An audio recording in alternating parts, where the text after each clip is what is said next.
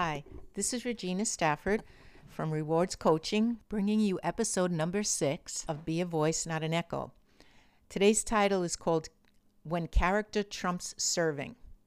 Today's question is a sensitive question as well as controversial. So I do welcome your feedback, and if you disagree with my stance, please just be respectful about it, okay? So the question today is, why can't someone be gay and serve God like everyone else? So like I said, this is a hard question to answer. Many people I know would just quote a certain scripture or certain scriptures at people to prove the point and lose the message of how much God loves and cares for those with same-sex attraction. So I hope I can answer this in a way that honors both the word and the person. So I read a book recently called Messy Grace. I highly recommend it. It's by Caleb Kaltenbach. It's a very, very good book on this subject, and as well as, being in the church. It really resonated with me because I never believed in throwing scriptures at people like it's the end-all, be-all. People struggle with a lot of things that are contrary to biblical instruction, yet we don't shame and ostracize them for it. So when a particular lifestyle or choice is contrary to the blueprint the Bible lays out, and a person is serving God, no matter if that choice is gluttony, smoking, gossip, fornication, drunkenness, and so on, it doesn't matter. Depending on the ministry that they're in, it can and will hinder their serving God. So people focus on homosexuality like it's the worst thing, but it's not. It's missing the mark just like the rest of the list is. Okay, which is basically a whole other conversation having to do with identity that we're not going to get into here. But when we want to serve God, we represent Him.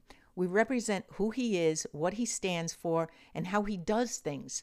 So depending on the place or the platform that a person wants to serve in the church, there will be conflict. We have to hold representing God's name in very high esteem in whatever we do. Even in just being a Christian in general in our daily lives, people will always judge God by what they see in us. We cannot live in a way that seems right to us but doesn't line up with the Word and represent Christ for who He really is and what He stands for. So this is a little, example. Doesn't come close to the magnitude of what we're discussing here, but just to give you an example of how we have to line ourselves up. Just say I'm angry over something with someone. I have a responsibility to get a hold of myself and the words that come out of my mouth, and then by an act of my will, I have to conform to how God instructs me to handle myself. It's not easy, but if I want to represent Him, then that's my responsibility. I can't just react any way that I want to, whether I'm right or wrong. Now, do you slip up? Yes, that's part of being human, but I make a conscious choice to line myself up with what He wants from me, so that when I say I'm a Christian, how He wants me to handle my life comes through me, and people can see that it lines up together. Not, being able to say, oh, well, you're a Christian and yet you this or you that. So people are looking and they're judging in that sense. That's why I say we need to hold God's name and His word in high esteem, because we have that awesome, weighty responsibility of representing Him. The Christian life is not about living my best life or living out the real me. Only God knows and can tell us who the real me is. Without God showing us our true identity, we really are a product of our family of origin, our environment, the people that were in our lives, and we're shaped by life experience, trauma, human tendencies, heredity, and our own gene pool. Okay, the Bible says in Genesis 1:27 that God created us in His own image and likeness. It's up to us to find out what that looks like so that we can find our true selves. There's a scripture, and I'm sorry I don't have the scripture right handy with me, but it says that whoever wants to find their life needs to lose their life. Because when you lose your life in God, you actually find your life in God. Okay, so from that standpoint, it's up to us to allow the Holy Spirit to take whatever doesn't line up in us and change it. Actually, God calls that freeing us. Okay, we feel like it's a bondage that, I can't just react and be whatever way I want to be. because God is calling me to line myself up with him. But he calls that freeing. Now, after walking this Christian walk myself for over 35 years, I can wholeheartedly say that it is truly freeing when we surrender our human nature and our ego to him and allow him to form the nature of Christ in us. There's a peace, there's a confidence, a trust, an authenticity, a feeling of love and value, and always being cared for no matter what life brings our way. And gone is chasing for significance, value, worth, attention, recognition, love, restlessness, discontentment, and anxiety. That's the truth. That is freedom when we lose ourselves and find ourselves in him. Now, I'm not saying that we have a perfect life without problems and challenges. That's just how life is. It brings good and bad seasons to all of us. But what I am saying is that I know who I am and I know my worth to God, who I have a strong relationship with.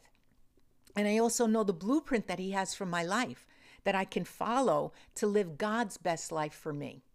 So no matter what's happening in my life, I know that if I line myself up, and no matter what desires I may have, what temptations, what addictions, whatever, if I line myself up with his blueprint, then I'm going to be okay, because he has my highest good in mind for me, and he created me. And who knows more about the creation than the creator or the manufacturer? So getting back to the question of being gay and serving God, I'd like to ask, why do you want to serve God? Or why do I want to serve God? Is it to prove something? Is it to be validated? Is it to feel like I belong? Am I trying to prove a point? What is it? And I've asked myself these questions so that I know that whatever I do for God, comes from a place of purity and not my ego. So I believe that the greatest service to God, first and foremost, is to align our character with God's will for us. That's first and foremost. Above all things, God is interested in our heart before we can even do anything for him. He's interested in our heart and our character. So I would ask questions like, is my heart right before him? Is it pure? Do we look more and more like the image of God when we look in the mirror of the Word? Has Christ been formed in us, or do we still look like our old selves before we even met God, with our old baggage, our old unregenerated ways and crazy lives? This is what being a Christian is.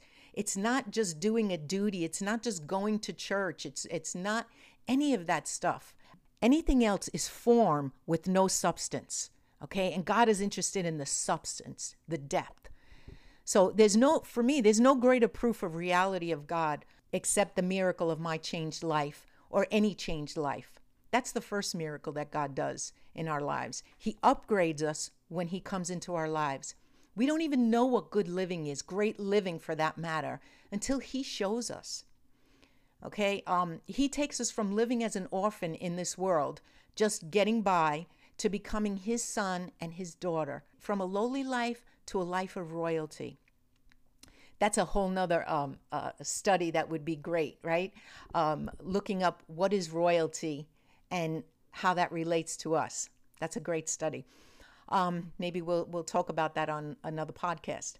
But he does this for us. He takes us from this lowly life and lifts us to a place of royalty. He does it for us first, out of the love that he has for us and the dignity that he restores to us. Then he does it for his glory to shine through us. And lastly, he does it for us to serve him and bring his kingdom to this world. Okay, now, kingdom is an old word, but it's basically a system, a way of doing things. Every kingdom has its way in which things are done. And this is God's kingdom if we're a Christian. And it's his word and how things are done in his kingdom. Okay, not our opinion, which all of us have one, not our egos, none of that. It's him knowing that he has the final word. We trust him. We've asked him to come into our lives and be the Lord of our lives. So that Lord means that you're the head of this kingdom. And I need to line myself up with you, not you line yourself up with me. So like I said at the start of the podcast, This is a controversial and complex subject. I'm sure we'll tackle it again and from different standpoints. But I do thank you for the question, though. I think that we need to stir up more loving and honoring conversations around it. And I hope that we can learn to do that in a very respectful way. So in closing, again, I ask that if you have comments that are contrary, please keep them respectful. I'm not looking to debate anyone, but I do welcome conversation. Okay, please like this episode and share with others if you think it'll bless them. And if you haven't had a chance to check out my new webpage, please do so.